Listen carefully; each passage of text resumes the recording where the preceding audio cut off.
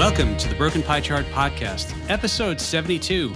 I'm your host, Derek Moore, and with me today is my, semi-co-host, part-time co-host. I am here often enough. You might be able to throw that moniker on it. Yes.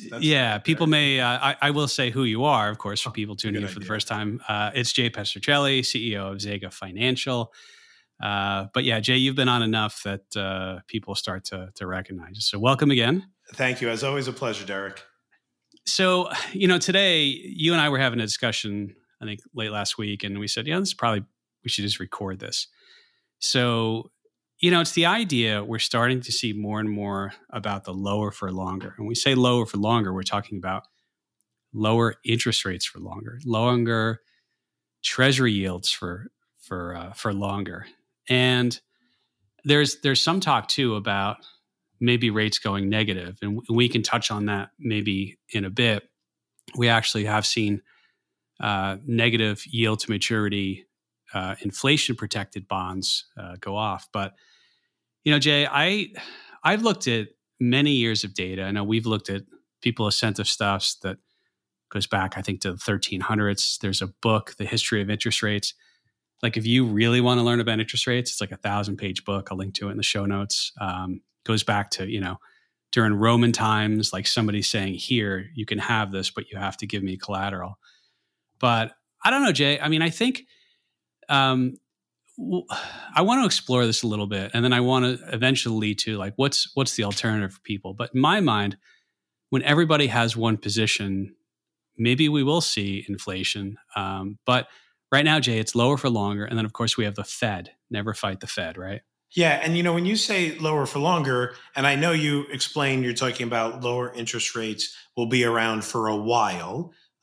Before we get off that topic, I'd ask you, and I know you know the answer to this, can you think of any countries that have had very low interest rates for a long time, right? Is there any other, period or active financial system that has experienced lower for longer, or is this totally unique to what we're going through right now?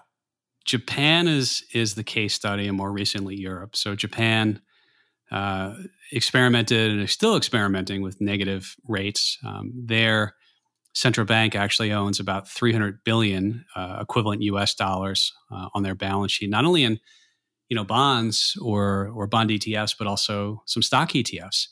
And then more recently Europe. And there is some mixed thoughts about that.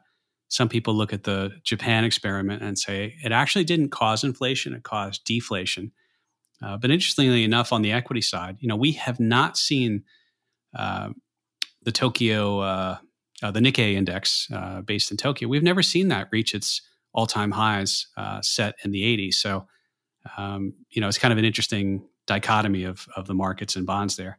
Yeah, and I think, and you clarify this a little bit, when you hear negative rates, it's because the net return at the end of the time period of the bond is you got back less than you put in initially, right? So you would be paying a higher premium up front. Yes, you'd be getting some interest, but no, it's not like you have to write a check to the Bank of Tokyo or to the government of Tokyo every month because you've got a negative yielding bond, right? It's because you just paid a higher premium. Is that accurate? If people are driving, don't do this. But if you have a pen, it's kind of like, bonds are priced at maturity at par, which is $100 or $1,000 per bond. So let's say you buy the bond at greater than $1,000. Well, eventually at maturity, if you hold it long enough, you're going to get your $1,000 back, excluding defaults. And then the bond can pay a coupon. But that's right. Let's say you only receive $50 at the life of the bond, but you lost $100 on the purchase price. And when I say got up $50, that's the interest payments that you received. But if you bought it for more than it matured at, you lost that. So overall, you've lost money. You also could have a bond that doesn't pay any interest, and you just pay more for the bond than par.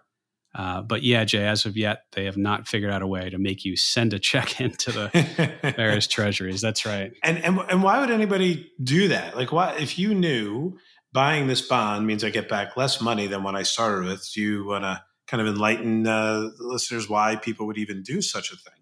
Well, there's two main purchasers who just do it without getting too much into it, but it's governments, it's central banks. They just buy them. and they're doing that to increase the money supply or other reasons. Large pension funds, they've got to. I think there's some regulatory requirement they do that, but also there's really large ETFs and mutual funds. For example, Vanguard has an international. It's the AGG equivalent, but it's international. So the aggregate bond fund, but it's global. And so if that's the fund and that's your mandate, they've got bonds in there that have negative yield to maturity. But the reason why strategically you would do it is that if interest rates were all else equal, right, and it never is, but rating stays the same and everything else stays the same. If interest rates go down, and you have a bond that pays a higher interest rate, and by higher it could be negative half a point, and then they go to negative 2%, your bond will appreciate in value because of the present value of just the way we do bond calculations. So if you buy, a negative, let's say a 0%, to maturity bond, or a negative 0.1% bond, if rates go to negative 1%, and that's a 30-year duration, you'd expect that bond to go up, 27, 28, 30%. So it's an interest rate play if strategically that's why you want to do it.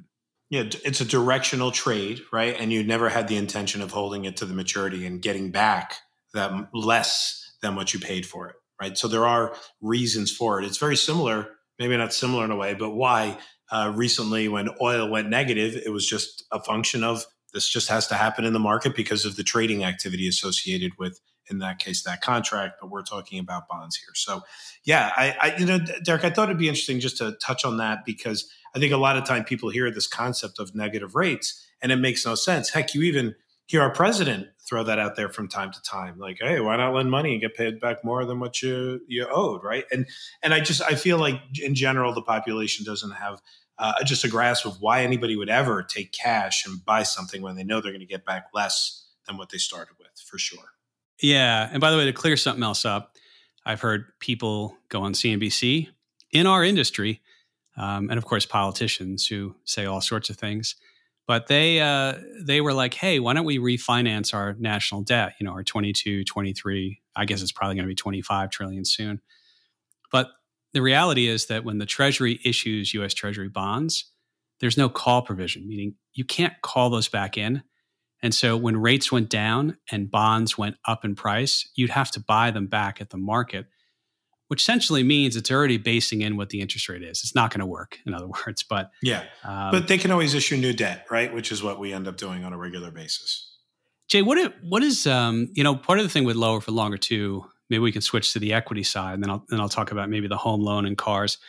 But just like what does low interest rates mean on the equity side, right? I mean, you and I don't do this for a living. I say, we're traders, we manage portfolios and all sorts of other things, but we're not like putting a value on a company. But people do that. They have to make estimations about earnings in the future, and then lower interest rates means that those earnings are worth more. What does that mean for equities? Yeah, well, when your earnings are worth more, it says you can pay a higher price for that stock and feel better about it, right? Because, hey, the earnings are going to be worth more in the future. At the current price, I should be able to buy more. And so typically what we see when you have lower interest rates, you are going to have a higher equity market, an equity market that moves up more, right? Bonds and stocks are always linked, right? They just always are. They are the two main asset classes of the U.S. financial system. And everybody hears you should own a piece of stocks and bonds. I think we're going to talk a little bit about why it's hard to own bonds in a minute.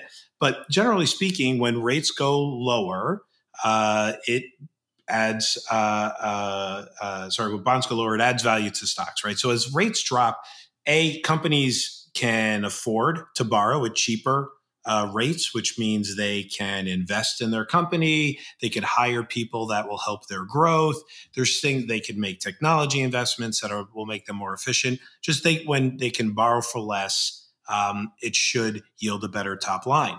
But there's another reason for it is the old Tina argument. There is no alternative.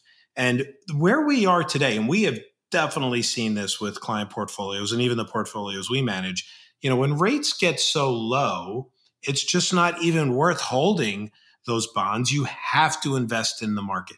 So not only do you have balance sheets which potentially can be stronger down the road and in the future, but you also have momentum that just adds to the supply and demand reason why stocks go up. More people want to buy Apple because they can't earn their money in bonds. So I give you kind of those two reasons for me when I think about why typically rates will drive stock prices higher. Yeah, I mean, when you're looking at and usually it's the first couple of years, you say, okay, what are the earnings going to be in the next couple of years, or the market, right? The S&P earnings. And you say, okay, it's going to have a terminal growth rate. What the heck does that mean? It means you're assuming these companies go on for a long time. So if your risk-free rate, and the risk-free rate is typically the 3-month treasury, why is that? Because you don't have duration interest rate risk. And the federal government, they may need to print money to pay you back, but you'll get paid back in theory, right? But when the risk-free rate is so low, the discounting mechanism is also low. The other reason I'll throw out there too, and you mentioned there is no other alternative. Somebody like Aswath Damodaran from NYU does a lot of work on the equity risk premium, and it's kind of like, what should you expect in stocks or your investments over the risk-free rate? I think there's also, if you look at the 70s or the early 80s, in theory, like why would you own equities, right? And people look now and they say, well, is the equity risk premium? But I think there's an emotional side of this, and I'll explain. When bonds can give you 8 or 9%, you probably would be like, you know what, I'll switch to stocks, but I want 15%. But if rates are zero, Jay, I mean, if you're in stocks and you're getting like 5-6%, you're probably like, okay, I'll take 5-6%, right? Like I think on an emotional level, people require less. At the same time, as you described, in theory, asset prices can be a little more inflated, right? Yeah, and you're right. The linkage between what you can get from a risk-free investment absolutely is going to impact your expectations on a riskier investment, like say stocks. And you're right, and it does level out your expectations. And risk and return are always linked. The concept of a risk-free rate of return is used a lot in our industry by portfolio managers like us that say, okay, how much better did I do than if I took no risk, right? And that's used. I don't care if it's a bond portfolio, a futures, commodities portfolio, stock portfolio. It doesn't matter.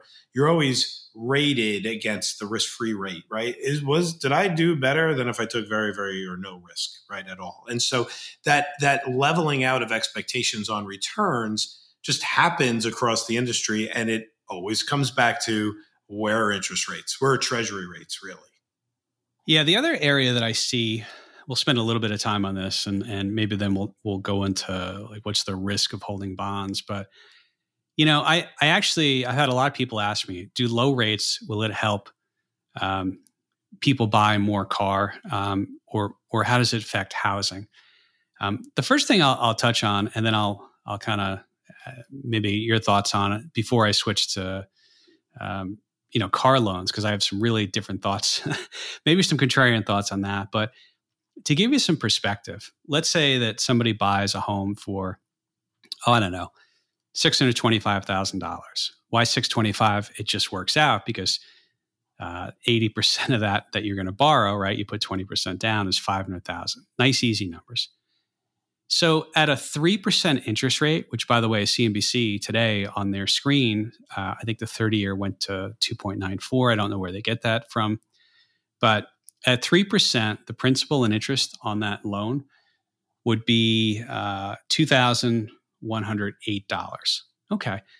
So you could afford, if that's what your budget says, you could afford a $625,000 house, right?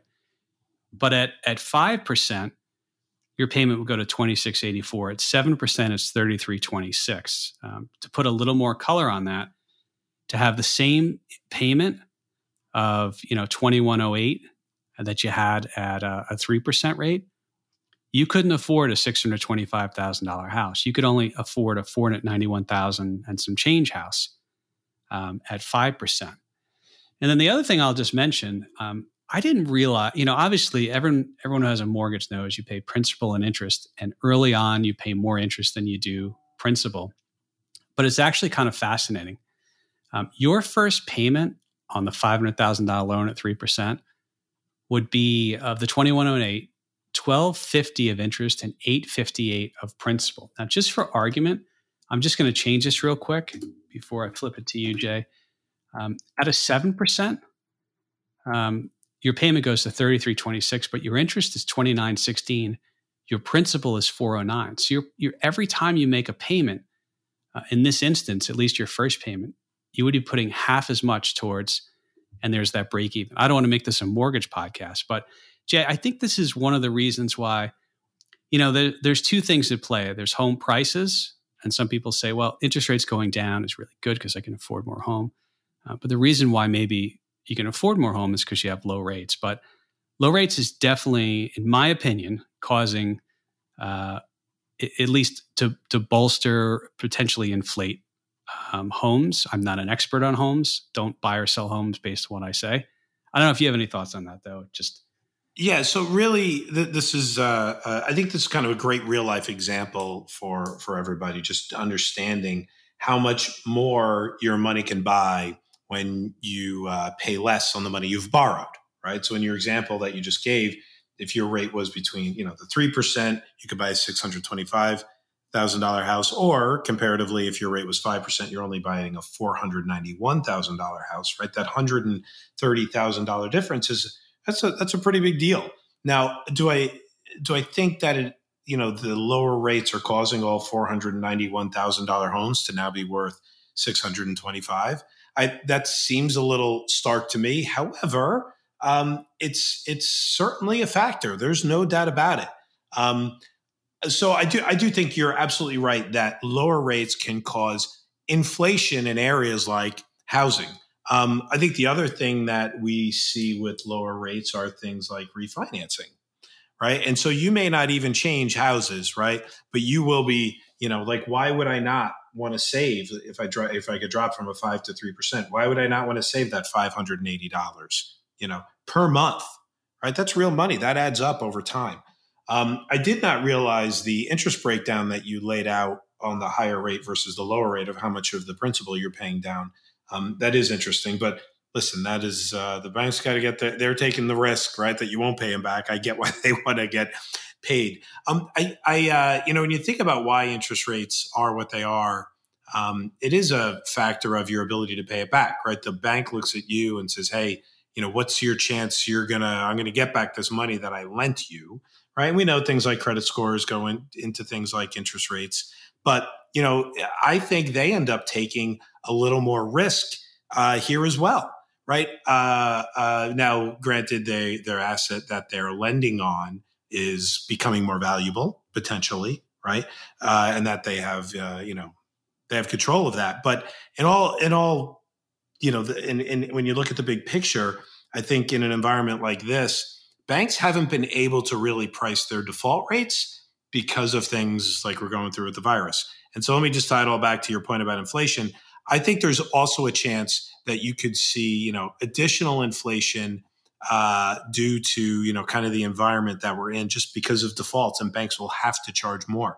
If the 30-year bond, right, and the 30-year treasury, I think, what do we say, is going for 1.5, 1.3, somewhere in that range, right? But yet banks are charging you 3%, or now, like you said, just 2.9 plus. That is the only thing that's the cushion, right? That the banks have, is the difference between what they borrow and what they can lend, that net interest margin. That is also something to think about, Derek. Do we think that, an increase in defaults and a decrease in the amount of cushion that the banks can work in between what they buy and they sell, do you think that's something that also can cause inflation in other areas of the market? Yeah, I mean, I think so, and I think it's a bigger discussion, because when the Fed gets involved, they print money. That money has not caused inflation because it's gone into more financial assets and harder assets like housing. I I think you bring up a really interesting point about the risk to the banks. And we just mentioned, the US government can't call in bonds that are 2% and reissue them at, 0.7%. But you as a homeowner, you mentioned refinancing, like you have a call provision. And, if you do a mortgage and then inflation goes up, the value of your debt goes down. It gets inflated down. But you can always refinance. It's like a special privilege. And I don't want to turn this into a rent versus an own, but that's an often overlooked thing. I guess it's often overlooked too that you have to replace your water heater and, any number of things, maintenance in the house. Right. We probably shouldn't go down that path, but yes, you're right. But I do think like if the spread narrows on what they can make on this, they probably have to make it up somewhere. And maybe that's where the inflation happens. But that's exactly it, right? I mean, the banks have a responsibility and they have to maintain a balance sheet. And the reasons are because some people just won't pay back the banks. Right. And I'm assuming right now, a lot less people are going to be paying banks back now than they were, say, a year ago. And there's risk there. Right. And, I do think that the other things will eventually push higher, other fees and costs and lending costs associated with lending are all going to appreciate over time. So I don't know, it's interesting. I know where I am in Florida, we definitely are seeing an increase in housing prices. And it's not just because people want to, move to Florida, even though a lot of people do. And they are building here like crazy, right? And prices are still appreciating. So I do think, you're definitely onto something here about how much more you're willing to spend when your dollars can get you a bigger or a larger condo or a larger house. I think you're definitely onto something with that, Derek. Yeah, you mentioned there's other factors, and I'll just mention it briefly. Obviously, wage increases, unemployment. I mean, that's a big driver of disposable income. But one area that I'll push back a little bit to those who are pointing to lower rates as the reason why car sales, have been, and I haven't looked at it recently, but it is interesting. Over the years, the average amount financed for new cars, I think it's either $32,000 or $35,000 now. And you think, well, that seems kind of crazy. And people say, well, it's the interest rates that are going down. But I ran some numbers. People used to do car loans at 36 months. That was the typical. And why 36? Because a car is a depreciating asset.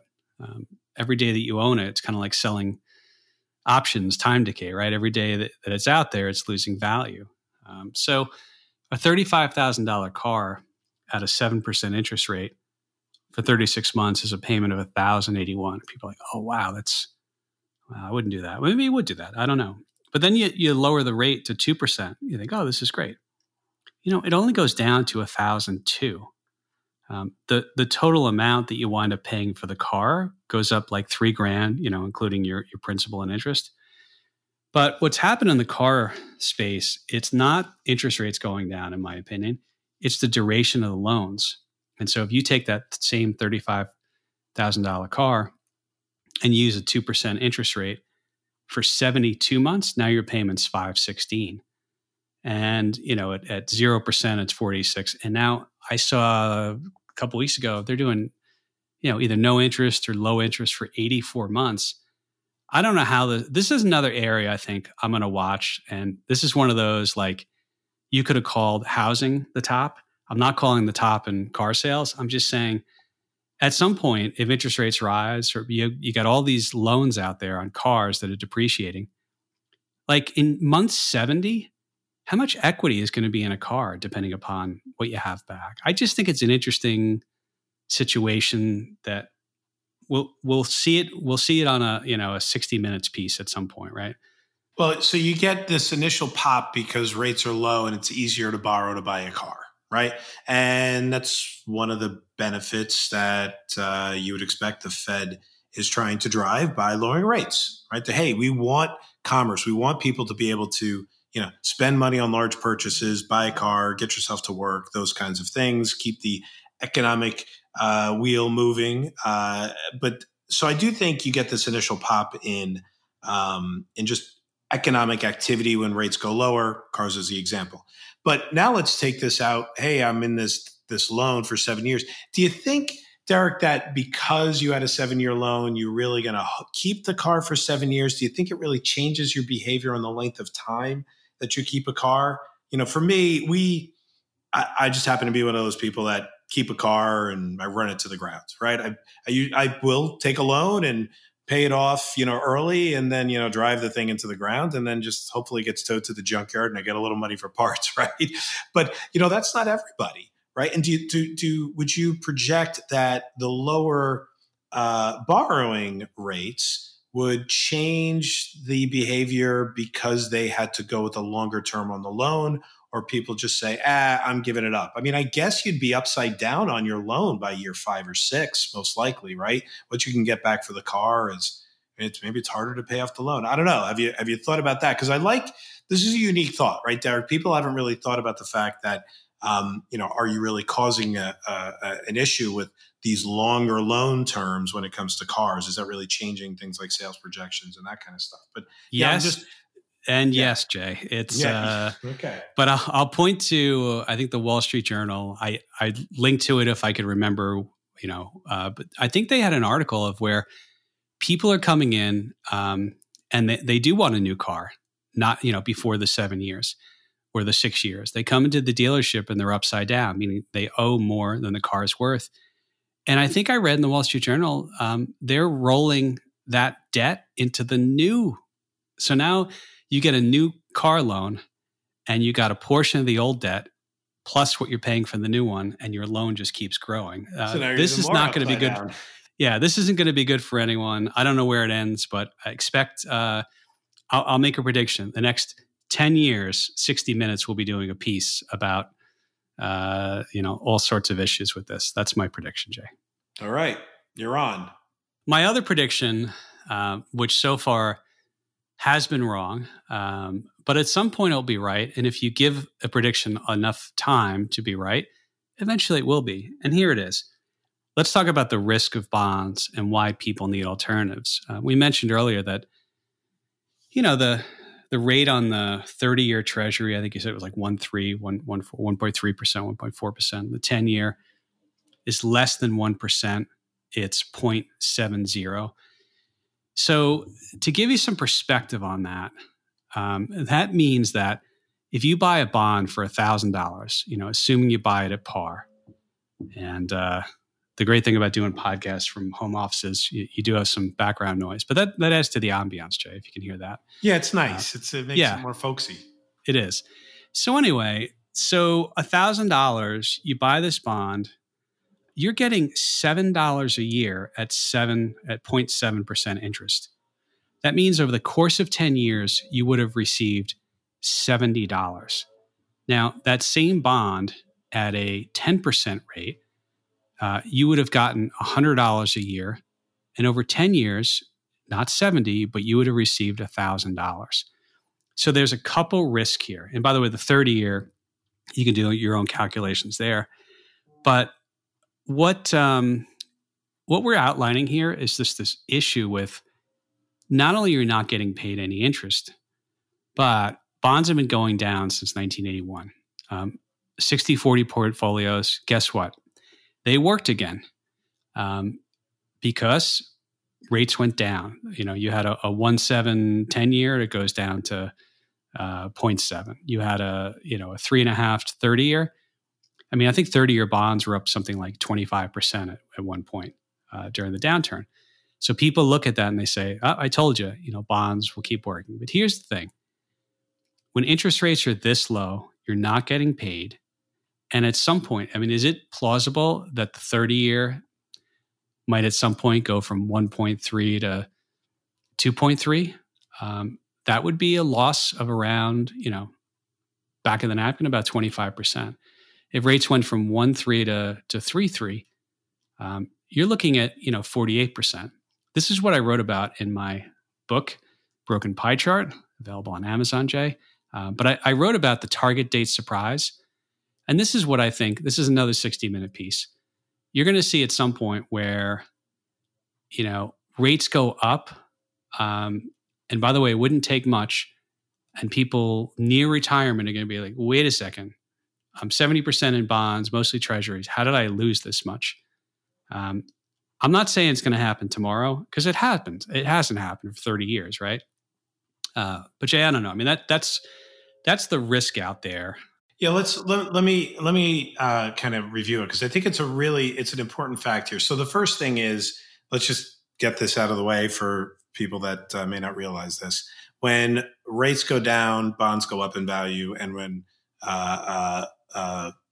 yields go up, bonds go down in value, right? So that's the dynamic that you're talking about. I think you used to do back in the day, Derek. We used to do a seesaw slide on this, right? That's right. So that's right. So first, remember that relationship, right? It's yields go up. That means bonds went down, right? When yields go down, bonds are more expensive. They go back up. And so if you're at this, let's say, well, we know for the U.S. it's historic low bond rates, and it's been a downtrend for 30 years. Nobody can argue with that.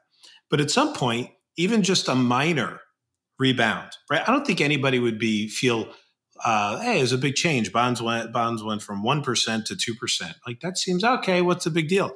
But it's a big deal when you have that seesaw effect. And I think you just laid out the differences in the underlying price of the bond itself. Now, if you hold the bond to maturity, this really isn't that much of an issue for you, right? But when you're holding things like bond funds that have target date, that have durations targets, that can't hold bonds to the end of their maturity, they have to trade out and buy new ones, right? And so what ends up happening is, because I'm getting to your target date point, what happens is that because vehicles like mutual funds and ETFs that hold bonds have to kind of constantly swap out and trade, they aren't holding to the end. They aren't getting back the $1,000 that they initially bought that bond for, right? They have to deal with what the market is willing to give them. And if rates have changed, if rates have gone up, the amount of money that they can get back for the bond that they previously bought is going to be less. And why is that? Is because people can go to the market and pay something and buy something that's paying more. So the one you have that has a lower rate built into the coupon as the market went up, you can't get as much money for, right? So that dynamic, Derek, I think you're talking about here, which is, target date funds, which hold a portion of stocks and bonds. And as you get towards the maturity target date of that fund, they rotate from out of stocks into bonds. Right? And so again, sorry if I'm saying something that's really, really obvious here, but when you're in your last year of a target date fund, the odds are it's mostly treasuries to take less risk, because that's what modern portfolio theory tells you. Even though it's 70 years old, not so modern anymore, but that's what that tells you. Whereas, maybe we won't get on that. But and you have less stocks. You're almost all treasuries. You're almost all the quote unquote safer asset class. But if bond rates move quickly, and the funds that you're in, the funds that are being used within those funds, because most of the time those are funds of funds, you can find yourself in a position where what you thought was a safe investment is losing money because interest rates moved from a big whopping 1% to 2%. But the impact on the value of your fund that you're holding could be pretty dramatic. I said exactly what you said, just hopefully in a little different way, but I really wanted to hammer the point home that I think people don't realize this relationship between, rising rates and dropping values of the bonds you're holding. I think the one thing, and that's a great explanation that cleans up whatever I said very well. Or muddied it up one way or another. But the one point I would make, I wouldn't say correct you, but I would say I'll augment one of the things you said, is that you hold the bonds to maturity.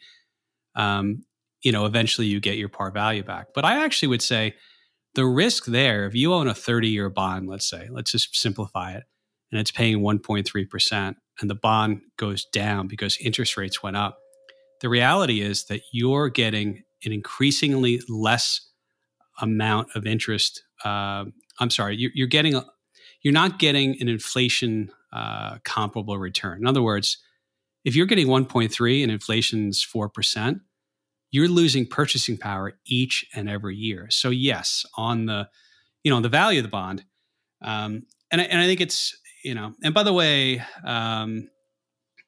there's some, we'll probably have to do this another time, but there's some debate about, the CPI, inflation has been 1.5%, 2%. But something like what did I say was the Chatwood?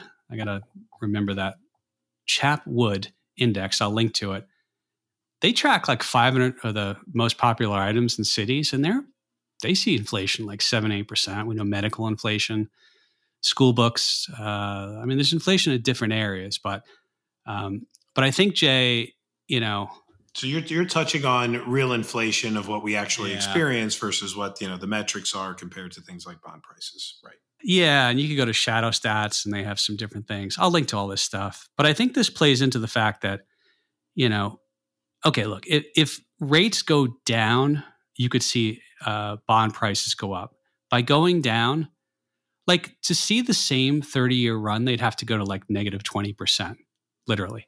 Because they were close to that in 1981, right? But I think the need for an alternative here is a good pivot point because, in my opinion, I think in your opinion, like holding a bond that pays you next to nothing, where you have asymmetrical interest rate risk. Yes, if rates go down, if rates went down on the 200 basis points to like negative 1.5%, yeah, you could make like 50% on a 30-year treasury. But I think the problem is the holding cost and the fact you're not getting anything. You do have inflation risk. So we need an alternative. And I know it's something, we've been working on. You and our trader Mick have been spending a lot of time. So people, if they're like, okay, I don't want to hold bonds because of these things. And by the way, next year, you could see bonds go up if rates go down. I just want to be really clear. You could have a same situation that happened recently, but like, what's the alternative? Yeah, so let's think about the characteristics here of why somebody would want bonds in their portfolio, right? And historically, what we've been taught, they are safer vehicles. They have kind of a predicted return, and you understand the kind of risk associated in a bond, especially if you're willing to hold it to the end. But the problem is, as we've already been pointing out for the last 40 minutes, that interest rates being this low are really not paying you what it's worth. I'm going to tell you, when I'm building a plan for an investor, I don't have any plans where I go, well, if I only make you 0.5% a year, we're going to hit our target. That's not part of any advisor's plan that they're building for people these days, right?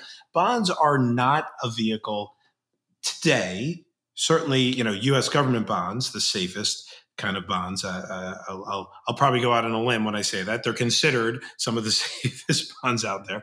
Of course, they just aren't going to pay you enough. So you need to take risks somewhere else, and you end up doing things like getting into stocks, which I'm going to buy Verizon that's got a 5% yield because I need more than just this 1% a year to hit my target. Right? You get forced into these positions where you have to take on additional risk. So, but it would be great if there was a version of an investment strategy where, I could take some risk, a little bit of risk and measure that, generate regular returns, almost predictable types of returns, so that I can hit targets that I built for investors, right? And, we have been struggling with this over time, and we got to the point where we said, you know what, we're going to build an alternative. And so, yes, it is one of those things that we're just releasing now an alternative to bonds. We're calling it our bond replacement option strategy, where you use options to generate regular returns by scraping dividends off of equity type assets or ETF type assets, but doing it in a way where you've measured your risk and you've provided stability that you would expect from a bond. And so while these are not, I'm making little air quotes, synthetic bonds, these are strategies that are designed to mimic the desirable portions of bonds, like, lower volatility and risk and more predictable return. And that ends up being one of the advantages, Derek, that we think it makes sense to work with people like you, like me, that we can create things that give you solutions where traditional assets like stocks and bonds are not going to actually be able to solve your investment problem. But yeah, that has kind of driven us towards the low rates have really driven a need towards building a product that can replace bonds in a portfolio, because they're not giving you what you would expect or what you need for portfolios. One of the things I think a lot of people don't realize is that sometimes and we like to use spreads. Spreads are you buy an option, sell an option, but you sort of define the risk. What a lot of people don't realize, Jay, is that the dividends, whether it be dividends on a high yield bond fund or a corporate bond fund, the dividends are reflected in the value or the premium of puts, right? Exactly. Right. There's this. What a lot of people don't realize is that the options have to reflect an upcoming dividend. And so if you're a seller of options, you can capture that dividend, at least a portion of it, right? It's not 100% dollar for dollar, like all things with options. There's always a level of it. But it is embedded in the option prices. I'm going to give you a really quick example, right? Let's say you have a stock, it's $100 and it's paying a $1 dividend. The day you'd normally get your dividend, the stock would go from 100 to 99 and you'd get your $1. That's the way dividends work, right? Ex-dividend date, and you get the pay date. Great, 99 plus my $1 in cash. Thank you very much. I'm still at $100. Well, the options market knows that dollar is coming, and puts, which appreciate when a stock price goes down. Say that again. Put values go up in value when a stock goes down in value. Know that the $100 put, the $100 strike is going to be worth $1 more tomorrow than today after dividends are paid. Yet you don't end up owing the dollar dividend to anybody. So the option market doesn't let you buy that put without having the dividend, without paying for that dividend that everybody knows is coming. And so as a seller of options, you get to be on the other side of that. And you say, listen, I know $1 dividend is coming. I'll sell the put, capture that dividend. That is embedded in the price because it is an expected payment that will reduce the price of the stock and increase the value of the put. So, I think that's. I tried to explain that briefly with spreads. You could do some other things where you limit losses, and the dividend is more in there, and how much in the money. All of those things go into the math there. But I think what's important to realize is you can synthetically capture or mirror a portion of the dividend by selling puts or put spreads on a higher yielding vehicle. And if you're someone that ever looks at an option chain, I recommend you look at higher yielding ETFs like HYG or JNK, or you could look at stocks like J&J or Verizon. And you could see before the dividend, or even going out to when the dividend is going to be paid, you could see an increase in the value of the puts. And that is absolutely a factor that goes into the pricing. I think it was either you or somebody else within Zega always used to say, look, when there's no free lunch, if a stock is trading at 100 and the dividend is going to be $5, you can't buy the $100 put for $2 and have a riskless trade, right? It doesn't work. Meaning your stock goes from 100 to 95, you get the $5 dividend, but then you only pay $2, so you net $3 completely risk free. It's not how it works, and thus the embeddedness. I think that's a word. If not, I'll just make it up in the put. So, talk about some of the benefits of maybe doing, a synthetic capture strategy as opposed to, having like a 60-40 portfolio. Well, yeah, I'll tell you that there's two benefits. One, again, the predictability of the returns, because we know that the dividends are embedded in the options themselves. We sell options to capture that. Whether you want to use leverage to capture more, right? Wouldn't it be great to be like, hey, instead of buying 100 shares, I could sell 2 or 3 contracts and capture 2 or 3 times the dividend. Of course, you're creating more leverage, you create more risk, which is the second benefit that I want to talk about. When you use options, you can define your risk. The problem is when you own a stock, and if you own it just for the dividends, you take all that risk associated with the stock, right? So if you're hoping for an annual return of 5% in dividends from a stock or an ETF, the stock and ETF could go down a lot more than 5%, right? You're taking on additional risk associated with the underlying vehicle itself. But with options, we're able to actually limit that risk, right? We do spreads, as you mentioned a minute ago, where we're selling a put and buying a put farther down. The most we can lose is the distance between those two options. Now, that may limit the amount of the dividend that you take, but it severely limits the loss that you may experience. So what do I mean by that? So let's say, let's use HYG for an example. It's an 85, I guess it's an $82 ETF today. And you can do a spread that is, say, only 5 points wide, and you could sell that spread for $2. The most you can lose in that scenario is the difference between the strikes minus the premium you brought in. So $5, 80, and you get this dividend, the most you're going to lose there is like $3, right? So, but it's an $85 stock. The point is, I'm taking on a position. If it's all about capturing the dividend, I can capture the dividend in the option. And if the most I'm going to lose on an $85 stock or an $82 stock is $3, then so be it. I've also created protection while still capturing the dividend through the options. And so, Derek, when you talk about, when I said, what is attractive about bonds in a portfolio, we could replicate that of regular income from a dividend or capturing it with the put selling, but also creating lower volatility because we're limiting the amount we can lose versus, say, just owning a stock like Johnson & Johnson or Verizon that can go, down to zero or down 50%. Yeah. And I think one of the important things too is that what we're seeing, just anecdotally, just talking to advisors over the years, a lot of their clients who are near retirement or actually are in retirement actually need a little bit more growth than you think. And part of it is the life expectancy. Good news, people seem to be living longer. Bad news, you're going to need more money for longer. So I think, the idea of people still needing growth, it also points to, you've got in a 60-40 or 40-60, whatever it is, where you've got treasuries yielding next to nothing.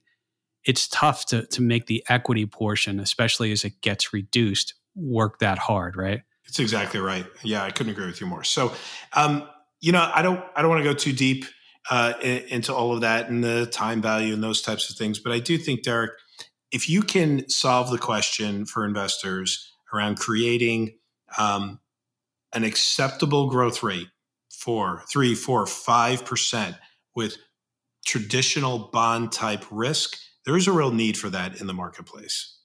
Well, and I think if it is lower for longer or even lower for even longer, I think stuff like this is gonna continue to bubble up. I mean, look, you and I have been, as we kind of wrap up here, you and I have been, I think, on the forefront of this. We looked at what was going on in Europe several years ago and said, you know what? We just can't keep rates. Our rates can't stay that high.